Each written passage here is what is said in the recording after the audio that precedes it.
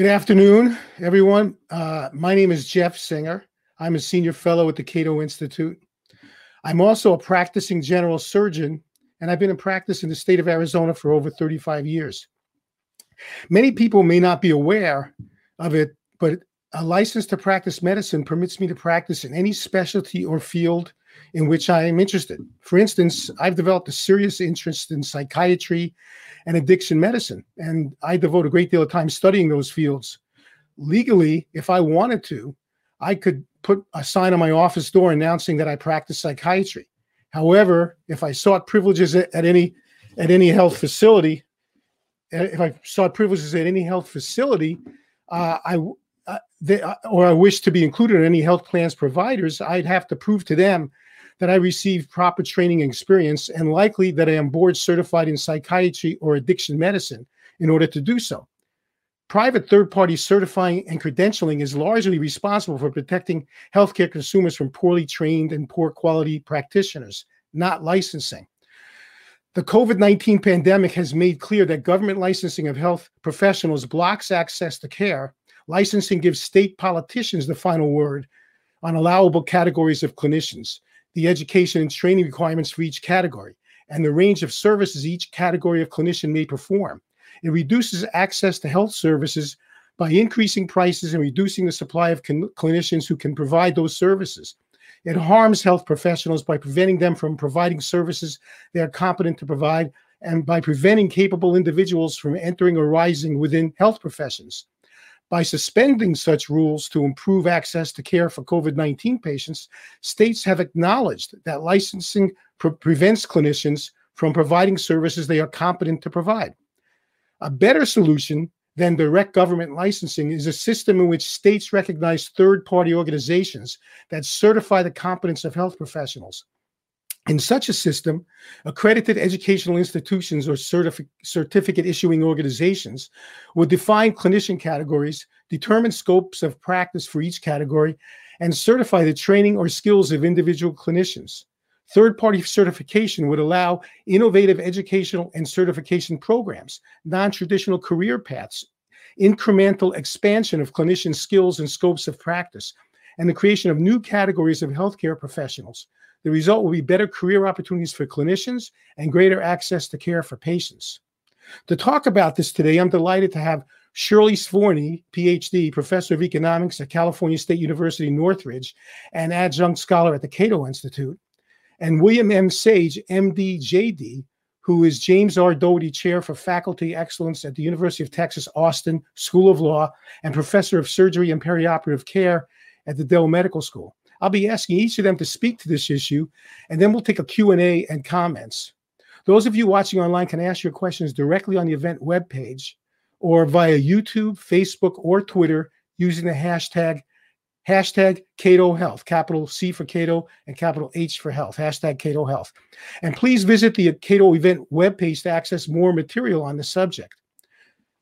Shirley, you recently co-authored the Cato Health Policy Studies with Cato Health Policy Studies Director Michael Cannon, a paper on this very subject entitled Healthcare Workforce Reform, COVID-19 Spotlights Need for Changes to Clinician Licensing. So please tell our participants the paper's key points. Okay, I will. You said a lot of what I would have said too. I think the best point to make about the system that we have right now, I mean, you all know that states license the clinicians in the United States. And the best point to make is that it's a very political process. And the state legislatures determine things like the scope of practice and the type of clinicians that are allowed to practice. And because this apparatus is set up, it makes it so that special interests can influence scope of practice and the set of clinicians that practice. In my state, in California, the California Medical Association is very strong, and legislators don't like to go against the CMA's wishes. So you end up with a situation where doctors can stop other clinicians from taking on aspects of scope of practice that would compete with doctors. The example I always use is in Texas. The podiatrist wanted to treat the ankle, and the medical profession said, no, that's ours. But so you have that, and then you also have the problem that the way it's set up, the states have given the right to accredit the programs in each clinician field to the organizations that are run by those clinicians. So for example, in medicine, it's the Liaison Committee in Medical Education. And what that means is that all the programs have to meet this specific rules, and there's not a lot of options in terms of how you can train doctors. And the same is happening. This is maybe the more part that you might not have known. It's happening in other fields as well. So for example, in audiology, physical therapy, occupational therapy, pharmacy, all of those organizations that are run by the clinicians, they're the ones who accredit the programs, and they're basically not accrediting any programs that don't require an entry-level doctorate degree, a clinical doctorate. So what you've done is you've raised education requirements in all of these categories. I remember being at a meeting of physical therapists years ago, and when this first came out, and they all had bachelor's degrees, and they were going like, we don't need to all earn a clinical doctorate. And so you end up with this. Why do they do this? They do it because it restricts entry. And when you restrict entry, it makes it so the existing clinicians have less competition. It's like a cartel. And that's the same explanation for why physicians don't want nurse practitioners infringing on expanding their scope of practice to infringe on services that physicians provide. So in any other industry, if you try to restrict entry, it's very difficult. But here you have the government doing it for you, so it makes it very easy. I want to make one other point before I go to talking about our paper, and that is that what clinicians, and Jeff kind of touched on it, what clinicians can do is determined at the point of care. The fact that, so more recently, Oregon said that nurse practitioners could offer vasectomies, but that doesn't mean that any nurse practitioner can go and offer a vasectomy anywhere. They're not going to be allowed to unless the organization for which they're working or whose panel they're on assesses their skills. And I'm sure you've heard of credentialing and privileging. You can't go into a hospital and just do a vasectomy. They have to make sure that you have those skills. And we see the same thing with all the other professions as well, that it's just straightforward that your degree in itself is not sufficient to determine what you're going to be allowed to do. And certainly your license isn't enough to determine what you're going to be allowed to do, though it may limit the top part of it, just not the remainder. So with having spent so much time looking at the whole structure of licensing, we decided to write this paper. I wrote it, as Jeff said, with Michael Cannon of Cato, and we decided instead to propose a solution instead of just saying what's wrong. And so we came up with this idea, and the idea is that the individual states, would recognize third-party organizations that certify and the competence of healthcare professionals. So we already have a huge system of certification in healthcare.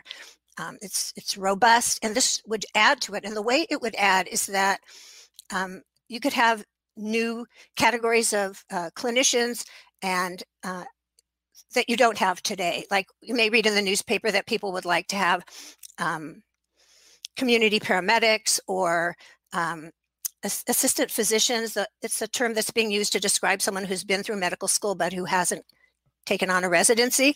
So these are individuals that there's no category right now for them, though one state or a couple states have made a category for the assistant physicians. But the point is that these kinds of new categories could move forward quicker given our plan. So we would expect new categories for clinicians and new categories for specific skills.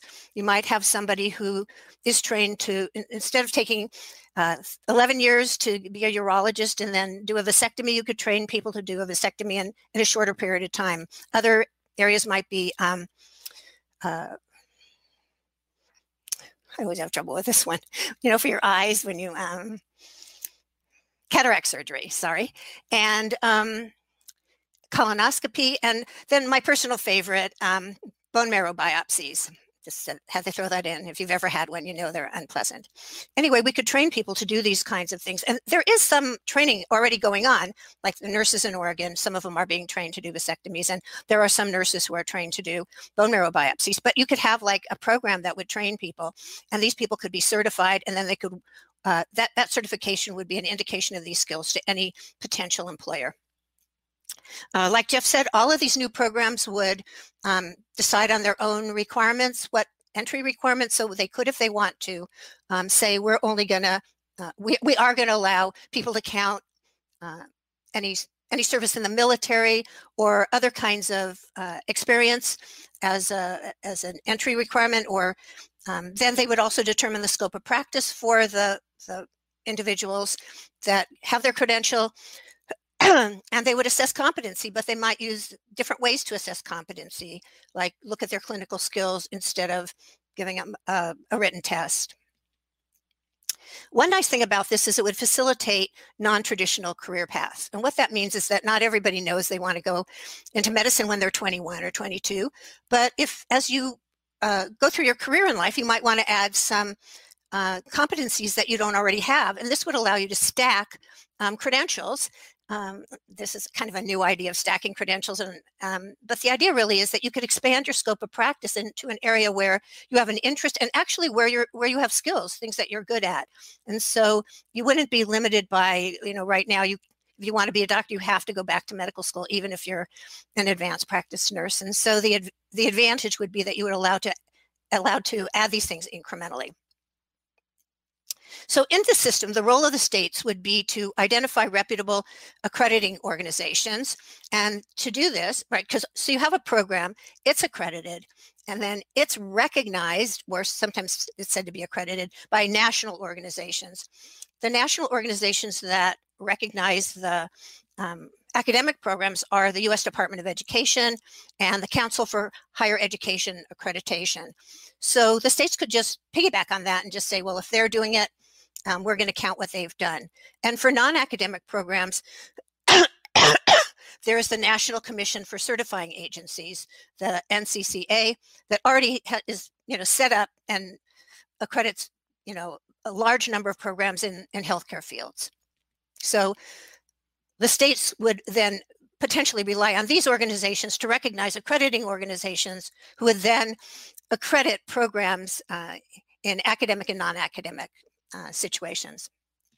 So as Jeff said, we were kind of thinking about this paper before COVID, and then when COVID came up and everybody backed off on the state regulation of health professionals, we're going like, yeah, it restricts access to care.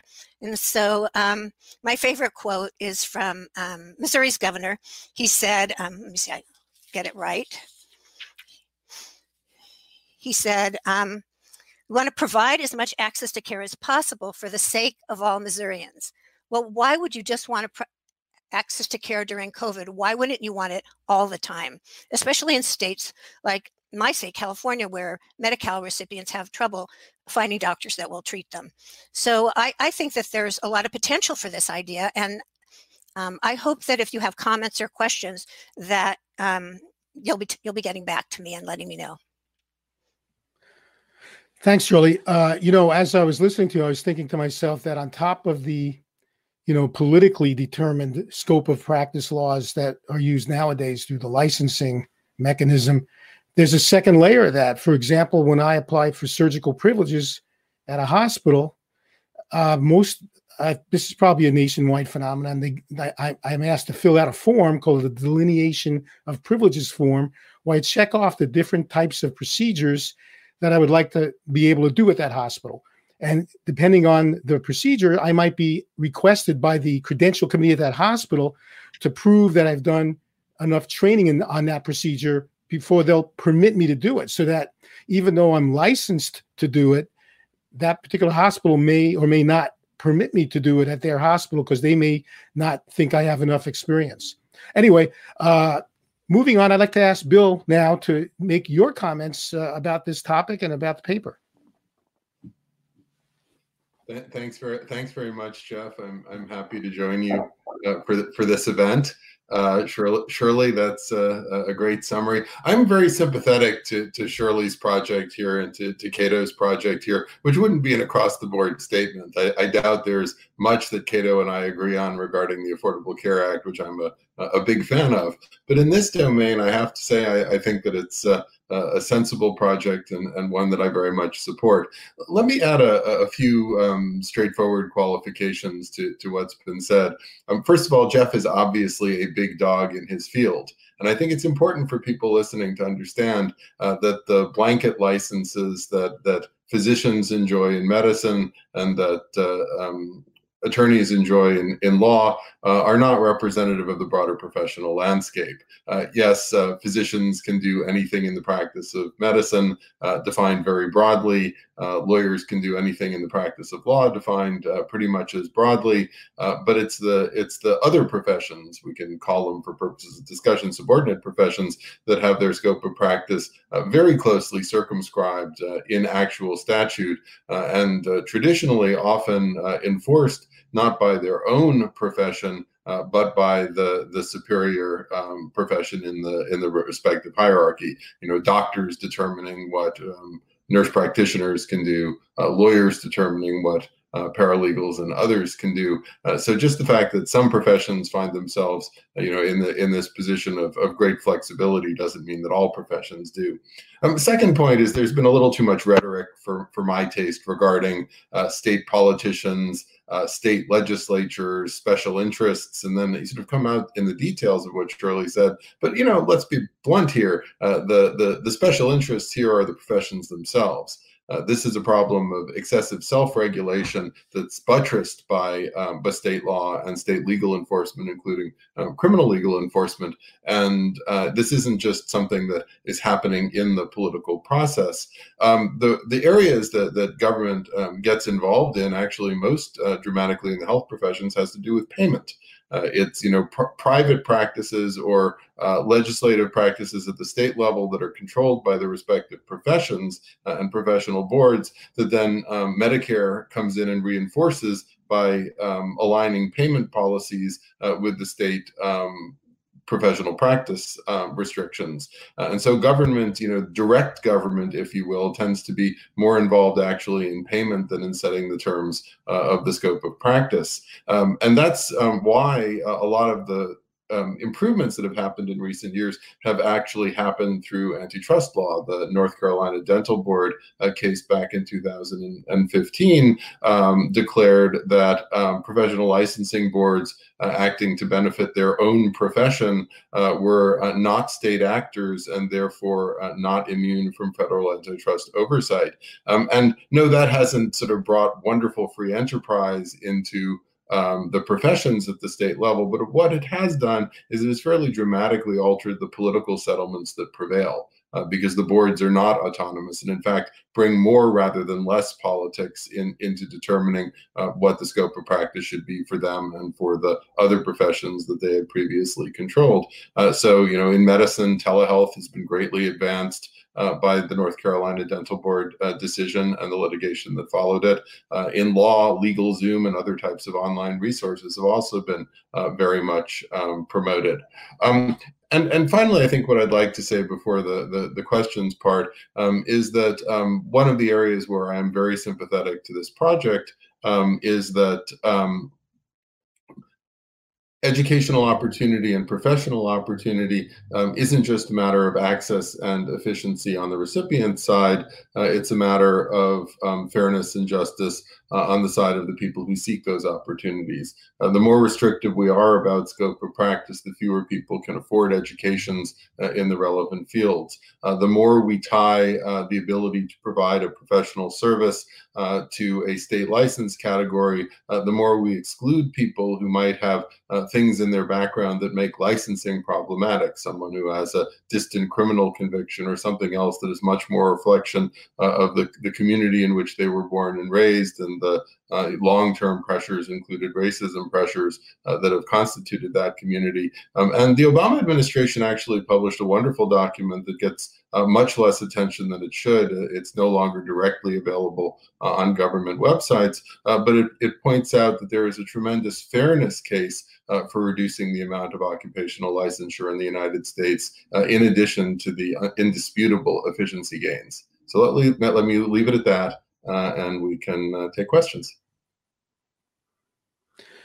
Before I go to questions, first I want to remind anyone, if you have questions, you could submit them on our event page, on YouTube, Facebook, or via Twitter with the hashtag Cato Health.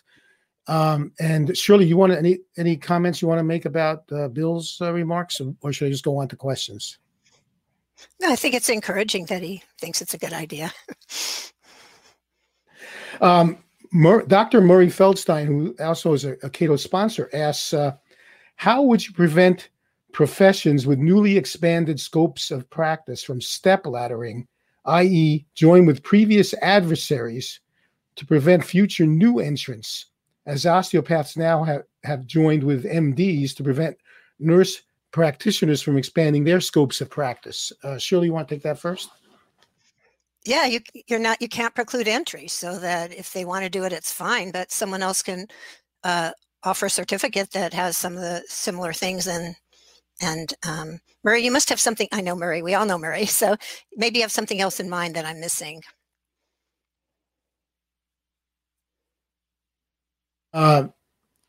This is something that I found interesting.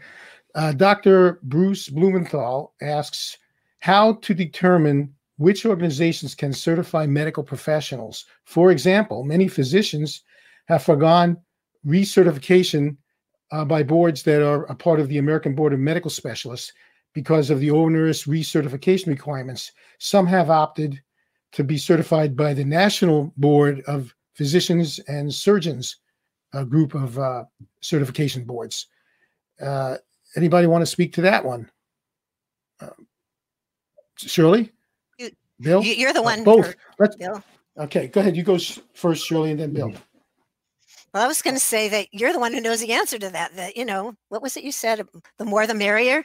If we have more certificating organizations, it means that there's more options. I don't think these are cheap and easy to set up, but I do think that there might be some potential for some flexibility in that area. That I know a lot of physicians are very frustrated with the maintenance of certification requirements that the medical boards are requiring, and a lot of them think it's just because the boards are making money off of them, and they don't really think that they're worth their time.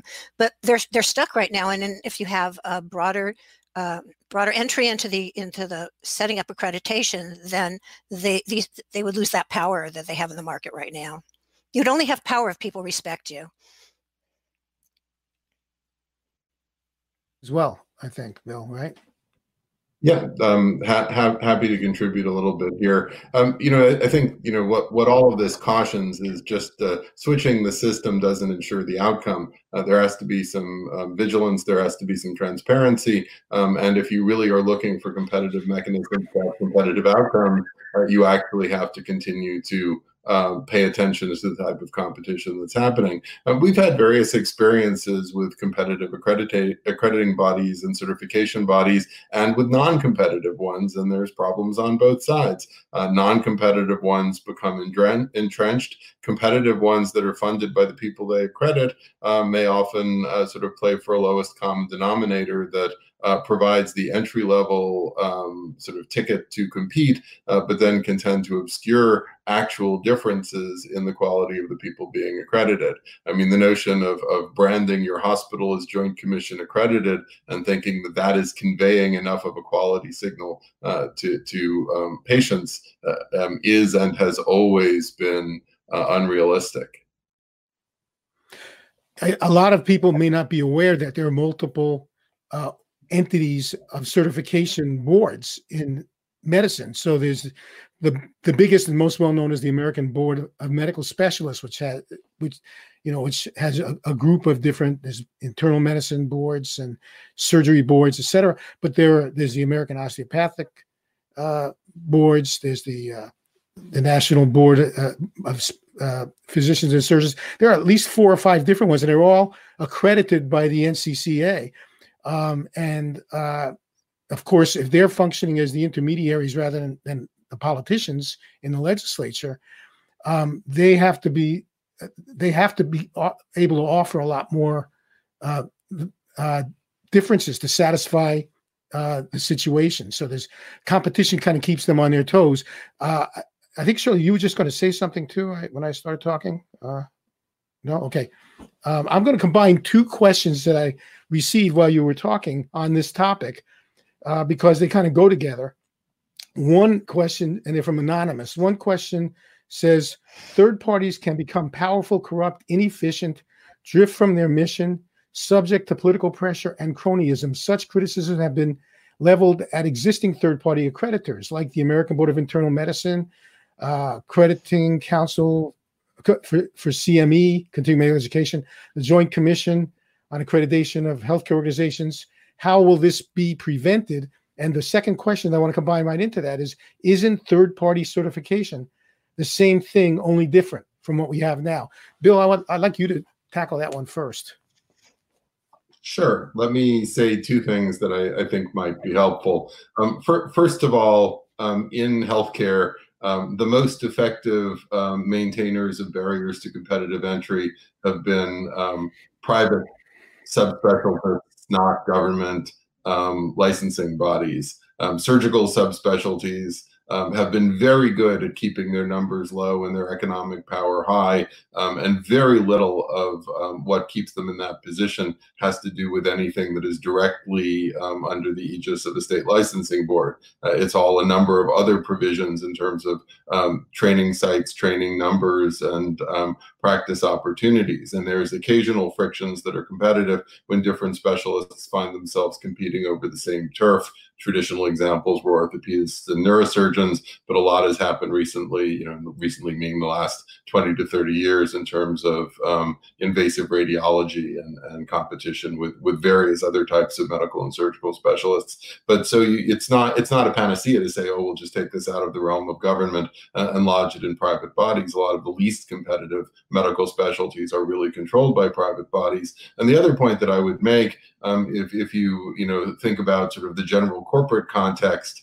something we've worried about for decades are interlocking corporate boards of directors where organizations that you think are going to be competitors or at least occupy unrelated competitive spaces through shared governance end up having rather cryptic and sometimes perverse incentives. And I think that is a very accurate descriptor of everything that happens in medical accreditation and certification today.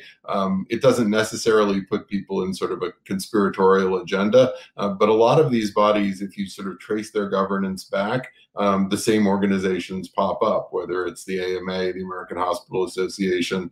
It's not targeting a single one, but there's a tremendous amount of overlap, I think personally, such that many of the people who are, major presences in these organizations have never actually traced through their own control to understand what they're in charge of, what other people are in charge of, and when they are collaborating and when they are competing. And I think that Shirley's project is very good at maybe being a first step in throwing some transparency into this area. Shirley, you want to say anything about that? Yeah, I do. And I think it's what I'd forgotten earlier to talk when you asked me what I wanted to say about what Bill had said. And it has to do with the fact that the credentials don't determine what you're allowed to do. What you're allowed to do is determined at the point of care by people who you work with. So in a hospital, if if a nurse wants to be engaged in treatment, cancer treatment, right? So you just can't, it's not like, oh, I took a course and now I can do that, or, oh, I have a credential. You have to actually show that you have some skills at the point of care. So you might have a credential that you got, 20 years ago, and just like a license, but it's not a measure of quality. The quality is determined at the point of care. And really people should not go to clinicians who are not part of large organizations, who aren't, routinely evaluated or credentialed by maybe a insurance company that's trying to put them in their network, or by a hospital that's going to let them practice. Because if they don't have medical malpractice insurance, that's another clue that that very few people are refused medical malpractice insurance. Sometimes what they do is restricted. They say, well, you can do this, but not that. So it's not the license or the credential that determines what you do. It's evaluated at the point of care. So if you're looking to say somehow, well, what if they have really weak standards and the whole world falls apart? That the license and the credential cannot assure you that someone who was talented is still talented 20 years later. It just doesn't work that way. It's at the point of care. And I think 38 states or some have explicit laws that say that physician assistants their scope of practice can be determined at the point of care. So, and it makes sense because the people there know what they're doing and they can get trained and they can move on. They can increase the set of things that they're doing. So don't look to credentialing or licensing for the kind of information about quality that you're looking for. And don't buy strawberries on the street. It's the same point, you know? Yeah. Bill, you want to say something again about that? Yeah. Personally, I've bought some very good strawberries on the street, but that said, I think what is important is that the quality assurance at the point of care is a second lesson of COVID. So I agree with Shirley very strongly that the first lesson of COVID is all of these practice barriers that have been justified by professional power and tradition have fallen under COVID urgency, and didn't fall before, even though we had many studies to support liberalization.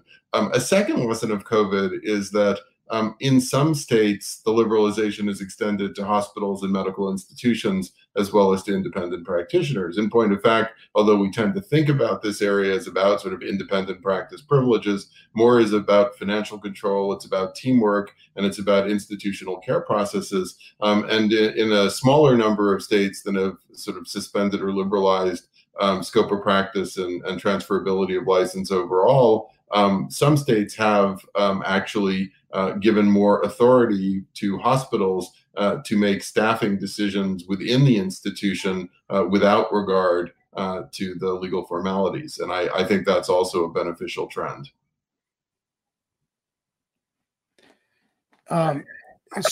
We have a question from someone who says, medics and corpsmen treat, this is Paul Larkin of the Heritage Foundation asks, medics and corpsmen treat battlefield wounds and medical conditions that afflict soldiers and civilians in the field. Would their education, training, and experience be sufficient for certification? If so, for what fields? Should the Department of Defense be an authorized certification agency? That's an interesting question. Who would like to? Shirley, you look like you want to say something. Bill wants. Do you want to go first? Well, they could be. Anybody could set up a program under these things as long as they can get it accredited, and the accrediting organization is recognized by these national organizations that recognize accrediting organizations. So one of the things we have talked about in the paper is that you could have a credential that would just make access to the healthcare workforce simpler for people who are veterans, or also for physicians that are trained outside the United States, for foreign trained physicians, or as international medical grads, as they're called now. So yeah. Hi, Paul. Bill. and what I would add, as Shirley knows, is that Vietnam era medics are a major part of the origin story of the modern physician assistant profession. So we've been down this path before. It's been a productive one, and I don't know why we wouldn't consider expanding it. So that is valuable. I also think the question of DoD being involved makes it worth our acknowledging that although it hasn't been authority that has been widely or uniformly used for the last several years, the Veterans Health Administration has had the federally conferred privilege of ignoring state scope of practice restrictions and ignoring state telehealth practice restrictions to care for veterans. And so there is sort of a promising path of federal-state interaction here if we chose to pursue it. Dan Greenberg says certifying licensed professionals in a similar way is a similar way to the way we certify educational institutions. It's an interesting idea. Do we have a practical example of the way that this might work? He says, I do not see how board certification is a plausible example because it just measures the additional marginal post-MD gains. Anybody want to say anything about that? Yeah. Shirley. Yeah, so I would just say that these credentials could be for any incremental skill or any additional scope of practice. And if you look at healthcare, there's so many credentials already. This is a system that we would really just be adding to. And, Bill's point about the physician assistants, look how long it took. I mean, it took a really long time for all of the states to accept them as health professionals. And so I think, well, maybe depends how old you are and whether you think it's a short or long time, but I just think that that's exactly what we would have, is that we already have a strong network of credentialing for the whole healthcare workforce, and this would just add to that. It would just make it more simple to add another category or other scope of practice. Yeah, and Bill. So drawing on that, but also realizing this is something that I should have made a point of putting in my notes to mention. This is a very good domain, I think, to help explore some of the really important generational issues in the health professions. I mean, we now have more generations, however you might define them, practicing concurrently than I think we've ever had before, with very different expectations in terms of organization, responsibility, use of technology, interactions with other professions, non-professions, interactions with patients and the public. And I think one of the downsides of the way we've done traditional licensing and the versions of certification that we've had is that it's been overly deferential to the incumbents and inattentive to these generational changes, some of which might go to what Shirley says about new professions emerging, others of which might go to the challenges we face as late career practitioners find themselves trying to do the sorts of work that they've always found professionally fulfilling in environments that are not conducive to their practice anymore. And it might be that a different approach to licensing and certification would give us a little bit more flexibility to come up with solutions to those issues that allow people to practice longer, but also more safely and with greater fulfillment. In fact, I like to speak to this a little bit myself. So I'm in private practice as a general surgeon, and we have a physician assistant who's worked with us at least probably 15 years already, and and that physician assistant has developed enough experience where at least there's certain operations, certain degrees of complexity that I myself would have no qualms about letting that physician assistant operate on me. And in the system that we're talking about here, this new reform that we're talking about here, that physician assistant will be able to get certified to do that certain level of surgery. It doesn't have to be as advanced a portfolio in performing surgeries as a general surgeon would have who completed a general surgical residency program. But nevertheless, it could be much more, could be able to do much more than my PA is able to do now. These are the kind of things that will be enabled by replacing licensing with certification. And we could, like we were saying before, we can create a whole bunch of new kind of fields of giving care that we never even imagined before.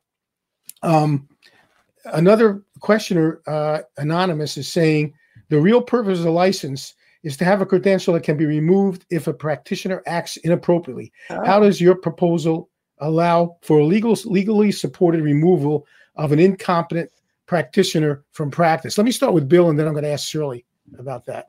So, Bill, how does this proposal allow for legally supportable removal of an incompetent practitioner from practice? Well, I think the question, though, a good one for Shirley, asserts a rather idealistic view of the current environment. Our state medical boards and our other professional licensing boards, including the state bars that govern attorneys, are not very good at policing misbehavior. They police misbehavior selectively in a few domains where there's some public purchase to doing that. But in general, I mean, again, I think the people who who are part of state licensing boards tend to do this because they truly believe in their missions and do it to the best of their ability, but they're not very effective at policing the profession. And I think that there's no reason not to consider more use of private alternatives on that basis, because again, I really, without casting aspersions, at a systematic level, it's hard to imagine doing much worse than the current system. I think did I hear Shirley say that you wanted to say something about this as well? Sure. Yeah. Yeah. Go ahead. Yes. Okay. So I would say that the whole thing about, certainly the point that Bill made is a good one, that if you look at the actions of state licensing boards, they're just like terrible at, taking away licenses. But the thing to remember is that what allows you to practice is not your license. It's the willingness of somebody to associate with you, to give you privileges. We know that if you apply for medical malpractice insurance, you won't be able to get it if you're in trouble, or they might they might limit what you're allowed to do. And so all of those protections for consumers occur outside of the licensing arrangement, outside of credentialing. So just having a license or a credential doesn't determine what you're allowed to do. So, whether you have legally supported removal, you'll have removal because people aren't going to want to be involved with an individual. And, one of the things I've always said is if you want to make sure you have a good doctor, states should just require doctors to post whether they have medical malpractice insurance or not. Most do, but, you shouldn't buy strawberries off the side of the road, and even though Bill does, and you shouldn't buy care from a doctor who doesn't have malpractice insurance. And almost all facilities require their doctors to have malpractice insurance. The oversight is just more than they look at the doctors every couple of years, and you have the evaluation every couple of years by the hospital and the insurance company that's working with the doctor. So the idea that you would legally remove them, the state would say you can't practice medicine, or you can't practice anything. Obviously, if they do something really terrible, they're in jail. Or the state could say, restrict their actions in some way. But really what's going to restrict their actions is not the state licensing board, because they don't. We already know that a lot of doctors who have had sanctions at hospitals, that is, they've lost privileges at a hospital and they're still allowed to practice medicine by the state. So I really think it's all these other pressures that protect patients, not the state. This is from Facebook. Along those lines, this is from Facebook. Michael Diogardi says, what role do insurers play here? As I see it, insurer liability plays a role in addition to a third-party organizations, and alleviates Dr. Sage's concerns about lowest common denominator. Dr. Sage, you want to say something? A can of worms of malpractice here reminds me of an old saying from the 80s, which was, once you open a can of worms, the only way to recan them is to use a larger can.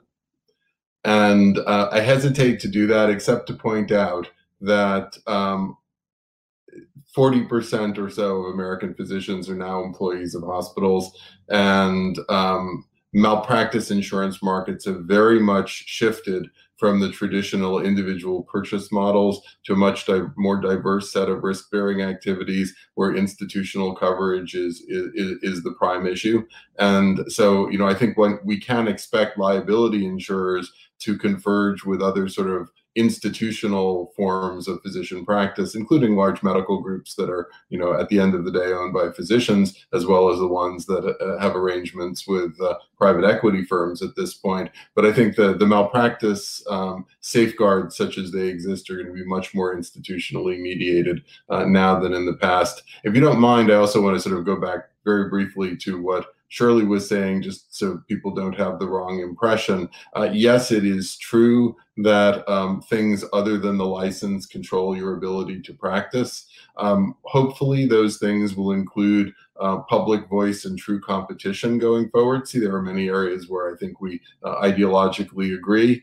But if you look at the current situation, whether one calls it governmental or one calls it non-governmental. If you are in a big dog profession like medicine or law, your ability to stay in the pack is determined by the other animals in your breed.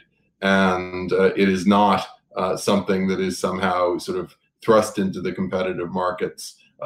Many of the forces that control hospital privileges, that control malpractice coverage, that control referrals and that control professional reputation have not come from a market set of processes, but have come from the professional environment and subject to the same biases and self-interest. I'd like to add, I think what Michael DioGuardi might have also been referring to was not just the malpractice insurance companies, but the health insurance companies, because they also do a certain degree of credentialing as well. I could tell as a private practitioner, when I applied to be on the panel of a health plan, they check my credentials. Most of the time, they require me to have health malpractice insurance coverage, and they're sort of and they also drop doctors from their panel who they're dissatisfied with the outcomes that they're having to pay for, in addition to complaints they're getting about them from their customers. So that I think that he might have also he meant insurance more broadly than just malpractice insurance. Health Buzz from asks over YouTube, what are the greatest risks in third-party certification? Shirley, answer that one. What are the greatest risks in third-party certification? That's a good question. I mean, I guess I imagine that it would take a long time to set up programs that can get accredited, but it would build on what we already have. So you're not getting rid of the system we have now that ascertains skills. It's a very broad system, from every academic program to every non-academic credentialing program, and nursing is just rampant with all of these credentials. So, I mean, we know that it works. We know that it works well, and that, again, we're back to the point that it's not the case that because you have this credential or someone is going to let you do something. It's going to be that there's going to be this oversight. And just to get back to what Bill was just saying, you know, in terms of the fact that now there's a lot of institutional these doctors are working for hospitals, and there's institutional medical malpractice, there's still physician oversight, because these people are liable. And like Jeff said, they don't want you around if you're going to cause problems. And so I don't see a downside, because we already know it works. We already see it working in healthcare. Maybe you can give me an idea of a downside, and I can kind of take it from there. I don't have any idea of a downside. Do you, Bill? Well, I mean, I think the downside is that it's business as usual, you know, with a different branding. I mean, if you're going to do this, you have to do it in a way that's serious. You probably have to do, I mean, the principal reinforcer of private accreditation and certification remains public insurance payment, particularly Medicare policies. So, you know, if you're going to start somewhere to liberalize this, start this with MedPAC and with Medicare payment policies. You know, pick what you want to achieve and work it through that way. You know, I think, you know, the private markets here are far less transparent and frankly far less effective than you might hope. Private insurance practices regarding sort of physician network participation, without going into sort of more detail than we have time for, are not driven by sort of the intuitive competitive concerns that you might think. This is an interesting question from Anonymous. Can you address the problem of a Gresham's law of credentials that your proposal might cause? For instance, if nurse practitioners could do colonoscopies, wouldn't that make it silly for people to go through the much more extensive and expensive training to become a gastroenterologist? Shirley, what do you have to say? Bill, let's go with Bill first. He's the physician, so.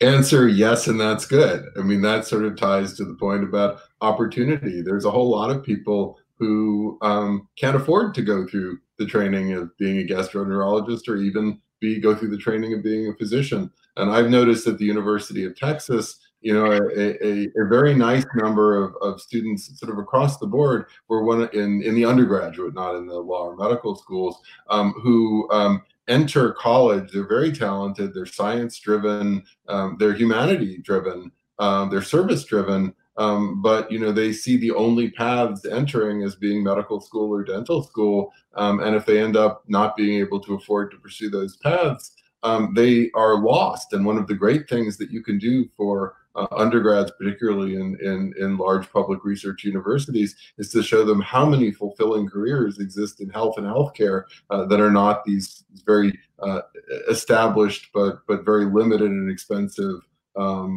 senior professional tracks. And a diversity of opportunity goes to that point very strongly. So yeah, I think sure, a lot of people wouldn't pursue that, but I approve of that. Yeah, I don't. As a surgeon in practice, I can tell you that there's always going to be a need for gastroenterologists, because gastroenterologists are not just endoscopists. They're diagnosticians, and they diagnose and treat complex GI diseases. On the other hand, there are an awful lot of them who may spend 80 to 90% of their time performing upper and lower endoscopies, and that's all that occupies a lot of their time. And if you want to get a screening colonoscopy for cancer, for example, and that's all you want, you're actually in today's situation, you're paying for the expertise of a person to do that screening colonoscopy on you, who you're paying for all the other things that person knows about that you really don't require from that person. So you should be able, as a consumer, to be able to decide, based upon what your particular needs are. You got anything you want to add to that, Shirley? Make it cheaper to get those kinds of services. There'd be more people who would be able to do it, and so you wouldn't have the lack of access to care. Right. We probably have time for just one more question because our time is running out. And this is an interesting question, again from Anonymous. To what degree do you think interstate compacts, like the Nurse Licensure Compact, relieve some of the issues they are raising, that we are raising? Well, this one's Shirley. Mine. Yeah. This one's mine because I wrote about telemedicine, and the Nurse Licensure Compact is just about license portability. It's not about what you're allowed to do. So it doesn't have anything to do with this. But the reason I smiled is because the Interstate Medical Licensure Compact has the same kind of a name, but it doesn't have license portability. And it's another example of doctors acting in their own self-interest to make it harder for patients to get care. Yeah, it's just extending the same sort of cartel over a greater geographic area, in my understanding of things. Anything you want to add to that, Bill? Go ahead, finish. You still have to be licensed in every state. Oh, I'm sorry. You still have to be licensed in every state under the Interstate Medical Licensure Compact. It's not like the Nurse Licensure Compacts, which actually do have portability. So if you're licensed in one state, you can work in another state, but you can't do that with the Medical Licensure Compact. And they suspiciously gave it a similar sounding name just to make it sound like they're all the same, but they're not. Anyway, that's separate. Bill, you were starting to say something? I was just going to say I'm not quite as pessimistic about the interstate compacts as Shirley sounds, but perhaps I just don't know as much about them. I'd like to see more interprofessional compacts, though those have their own risks of cartelization and control. There's been for a few years something called the Tri-Regulated Collaborative involving medicine and nursing and pharmacy. I think it's productive to have more across professions conversations that are also across geographies. I think in general, uniform state law reform efforts, interstate compacts regarding licensing can have benefits, even if the ones we have so far haven't yet realized them. Oh, actually, by the way, we have a little more time because we got started a little bit late because of those early technical difficulties. So we have time for at least one more question. And this one I got here is, we have a huge and growing demand for caregivers for the elderly and disabled, yet recruitment and retention of caregivers is very difficult. Do nursing practice agreements get in the way of caregivers getting the opportunity to gain skills, earn more, and be a recognized part of a care team? I'm going to ask that of Shirley again. Shirley. That's a perfect example, right? Don't you agree that that's a perfect example of how this kind of ability to create programs and to credential these individuals would create a new type of clinician that would provide a service that's urgently needed. I mean, I imagine people think of lots of new types of clinicians when they're given the chance. And I imagine Kaiser is going to, they don't have, those kinds of facilities as much, but I just think Kaiser and other organizations are going to just think, what do we need? And let's figure out a way to credential them. And this one is, I'm going to direct to Bill, because I know Bill is concerned about this. I've heard him voice it. This is from Anonymous. Who watches the watchmen? Why won't certificate awarding groups be the new licensing board and have the same fairness issues? Well, I think Anonymous has some excellent questions in this event. We always have these issues. I mean, I think what we know historically is that more of the influence has been exerted by members of the incumbent professions than by any other group. But yes, we have to be alert to a lot of economic rent pursuit and capture, no matter how we style this, whether we style it as certification organizations, whether we style it as certifiers of certification organizations. I mean, the more layers we create, the more complexity and the harder to actually achieve transparency. I do want to add on the point of care for the elderly that this is another area where COVID might make us finally talk about something we don't like to talk about. We don't like to talk about aging, and we don't like to talk about mental and behavioral health. And we now have to talk about both of them with COVID. And yes, if professional liberalization is part of having a much more accessible and more and safer approach to caring for the elderly, we should factor this set of proposals from Shirley and others into what is now a rather urgent and ongoing conversation about completely redoing the way that we have regulated long-term care. Well, thank you. It looks like we have so many. Oh, wait, Shirley. Yeah, we have time for you to comment on that. I was just going to make the point that it's kind of unrelated, but about telemedicine is doing wonders for long-term care, because they used to take elderly people to the hospital all the time, and now they don't have to. It's tremendous. Okay, back to you, Jeff. Of course, the problem with telemedicine right now, we need reform, is that state licensing laws once again have interfered with development of telemedicine, because you can't practice telemedicine in a state in which you're not licensed. So therefore, you can't practice telemedicine across state lines. Now, that's temporarily suspended because of the COVID pandemic, but it's only temporarily suspended. Yet another problem with licensing as opposed to third-party credentialing. Go ahead, Bill, last word. No, I was just going to say that, so this, I think, is a good place to end. COVID has shown the difference between fact and assertion about, our licensing restrictions and our geographical restrictions. And as far as I'm concerned, and I would hope that both of you would agree, there should be a presumption of permanence attached to all of these emergency liberalizations. And instead of, the incumbents saying to the challengers, show us even more data than you have to support your positions, now the challengers should say to the incumbents, show us data if you really want to revert to the bad old days. Right. Well, I think we all would agree on that. Now I'm going to have to, we're running out of time. We have so many questions. This actually has been a very interesting topic, and we have a lot of viewers with a lot of really interesting questions. I wish we can go on longer, but we can't. I'd like to let our viewers know that this is going to be archived. So hopefully before 24 hours are up, you could view this again on our Cato website. there also, I invite you to go to our event page where you could see the link to Shirley Sforni and Michael Cannon's recent paper on this. And also there's links to additional information on this topic. I'd like to thank everyone for watching, and I especially want to thank our excellent guests here, Dr. Shirley Sforni and Dr. William Sage.